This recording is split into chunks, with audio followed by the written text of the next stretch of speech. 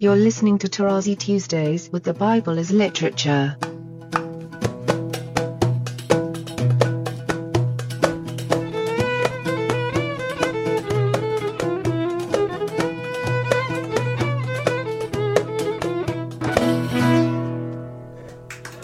Hi, this is Father Mark Boulos, and you are listening to Tarazi Tuesdays with the Bible as Literature podcast. This week, Father Paul explains the importance of the parallel between the Hebrew words Tohu wa-bohu and ʻâphâr in Genesis.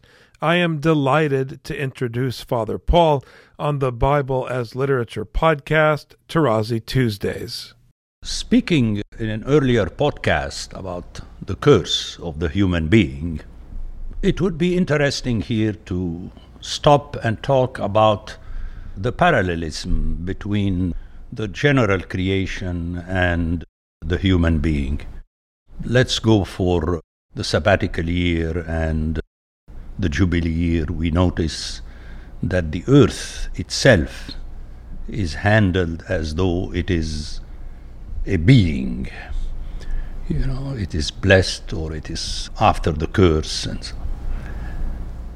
And this is already in the first chapters of Genesis. Amazing, as I say again and again. There is a parallelism between the handling of the Tohu and wa-bohu, Tohu wa-bohu, on the one hand, that applies to the general creation, and to the curse that applies to the human being, and also in chapter 3 to the Adamah. Actually, Adam is not cursed. Textually, it is the Adamah that is cursed. But I would like to say something about how the Bible handles the issue of curse and destruction. For my general hearer, as I explained earlier, Tohu wa-bohu means rubble, something that is not functional. It is destroyed. So it is striking that the Bible begins with something that is destroyed, but functionally it will not happen until the prophetic word, where God speaks through his prophets about transforming the creation into Tohu and bohu. Tohu is the more important word. Bohu is in addition, but both are important when they are put together. And again, I don't need to go into detail. Most of us know those passages that are referred to in my book. And this corresponds to the curse. It is as though already the curse is in chapter 3, right at the beginning. Practically nothing happens too much, and then everybody is cursed. And then at the end of the promise, we have the re-establishment of Eden and the blessing and so on. So this in itself is very interesting, because as I mentioned when I dealt with Genesis 1-2, without the express intervention of God, the creation, all realities, whether vegetation, earth, mammals, or human being, are non-functional in the sense that they do not function the way they are supposed to function. So let's understand one another. I mean, you can still function and go on a rampage to kill people, but this is something you're not supposed to do. But what is striking in the Bible, that this is put right at the beginning, and then it disappears, and it appears only with God's punishment at the end. And this is what happens with dealing with the human being. Often I keep saying that Adam is made of Adamah. But what is striking in Genesis 2:7 is that Adam is made expressly out of the dust of the Adamah, the ʻâphâr. Okay, let's hear it. Then the Lord formed man of dust from the ground. And ʻâphâr here is the first instance of that word in the Bible. That is, the least to say, striking, because if we hear the following instances of dust, it is something that is negative. You know, when something happens to you, you put dust and ashes on your head, and then you are dust and you shall return to dust. Dust, ʻâphâr in Hebrew, is the small pieces of the soil. It parallels the sand. Later, when we hear the blessing of God to Abraham and Isaac and Jacob, very often the English translates the original ʻâphâr into sand. So it's the small pieces, like the atoms, if you like. I mean, they are non-functional, you know. An atom, to be functional, it has to be part of a molecule, and so on and so forth. So I would like to take my time and show you the parallelism here between the handling of the tohu and bohu on the one hand and the dust, the ʻâphâr, on the other hand. So number one to remember, right from the beginning, the author is actually not reminding you, he's beginning with this statement. Then, just as the creation comes from tohu and bohu, the human being comes not from an established Adamah, but from the ʻâphâr of the Adamah, and thus you always remain, if you know the original language, with the threat that you are. And I would like to quote someone, I liked his statement, that God holds you in the palm of his hand, upside down. In other words, you are dangling from the palm of his hand. And that would be the nicest way to put it, a la North American. Okay? And this is what the Bible is doing right from the beginning.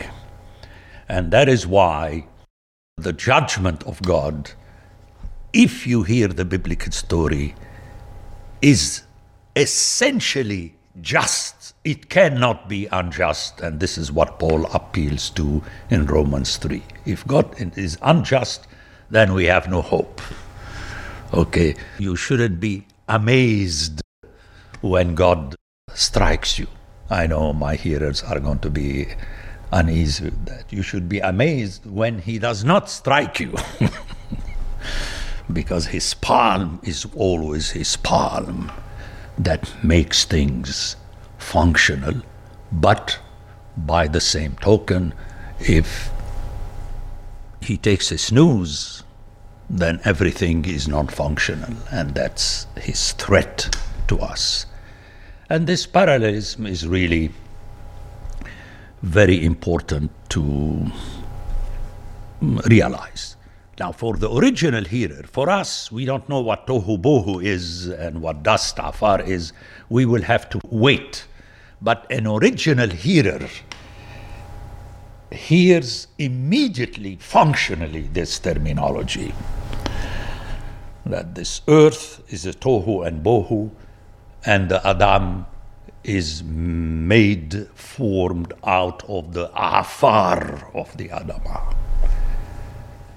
So there is a parallelism between the curse of the individual and the curse of the Adamah, if you like. And it is interesting that in the case of the curse in chapter 3, the serpent is cursed and the Adamah is cursed through Adam. So we have this interconnection between this picture, if you like, of the tohu and bohu and the picture of the ʻâphâr. And that, according to me, becomes very functional in the blessing of the forefathers. But unfortunately, we are used to hear the word sand, which does exist. But more often than sand, in the original, we have the word ʻâphâr, like the dust of the sea or the beach and so on. So for an original hearer, it is striking that God will make you so many, but it's a reminder that many is not essentially good per se. It is all when God functionally makes it to be good. Notice the parallelism. Okay, you have the promise to the grandchildren of the forefathers, and then they are brought together and put in the land under Joshua. Okay? So you have the gathering, if you like. But the gathering precisely is from multiplicity into a functional one as one people. But this one people is always under the stress of being scattered. Here I could do the jump, which I referred to earlier in chapter 10 and 11, where we have a play, as I discussed, and I'll get back to that, between fus and farad. Farad would be to go around and spread, if you like, individually, which is positive. But fus would be more the negative aspect of that, scatter. But again, what I would like to stress in this podcast episode is that to the eye, the human eye, it is the same. But there is a big difference because functionally one is a blessing, the other is a curse. But practically it's one movement, one reality on the part of God and even on our part. So let's keep this in mind, that being like the ʻâphâr, being many like the ʻâphâr, it is dangling from the palm of God. It is only when He makes you a people functional. Otherwise, you will be scattered. And to make a long jump to the end, we have this expressed very forcefully in the story of the bones in Ezekiel. You know, when you send a powerful wind, a ruah, with the scattered bones, they don't come together. They are scattered even more. But by the decision of God to make His powerful wind a breeze, which is used in Genesis 2 when He makes the human being and He breathes in his nostrils softly, then you have this reality. So the mention of the ʻâphâr of the Adamah in 2:7 is really very important. And again, it reminds us of the Tohu and Bohu that appears only in Genesis, disappears to be picked up by the prophetic texts that are threatening with destruction. Okay? We can see this, just to push the issue, to show you how this is important. At the end, when God comes, people, especially the Orthodox and the born again, it's always good news when the Lord comes. Well, it's not good news, it's just simply news. There is going to be a judgment clearly in the last chapter of Daniel, just to give you an example. Okay, there is a functional split, if I may say so. Essentially, things remain the same. Like, what's rubble? Rubble is the stones with which a building is made. It's not something different. but you don't have a building, because building is something functional, like the Lego. Okay. The same thing with the human beings in conjunction with that very important word, ʻâphâr. Let's hear it in the original. And then I gave the example of whenever it is used with ashes. So dust and ashes would be like tohu and bohu. It's negative. Okay. But hearing it in the original, and again, I cannot stress, I'm stressing all the time the original. People have to understand that the word ʻâphâr is used in the blessing that God gives to the forefathers when he tells them that they are going to have many children. But it's already questionable as to how it is going to happen. And if this appears in Tohu and Bohu in Genesis 2, in the ʻâphâr of Genesis 3, in conjunction with the curse, and then in chapters 10 and 11 with the nations, that's very important. That everything that applies to Israel applies to the nations and vice versa. There is a difference in the spreading. Okay? There is a difference between the spreading of the white human beings across the Mississippi and by the same action when the Aborigines, the Indians, were forced into being scattered negatively or in concentration camps and so on. Okay? So, but for the eye, it's the same thing. You have a movement.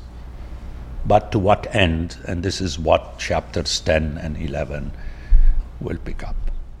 Again, this is my invitation to really remind my hearers that they have to be patient.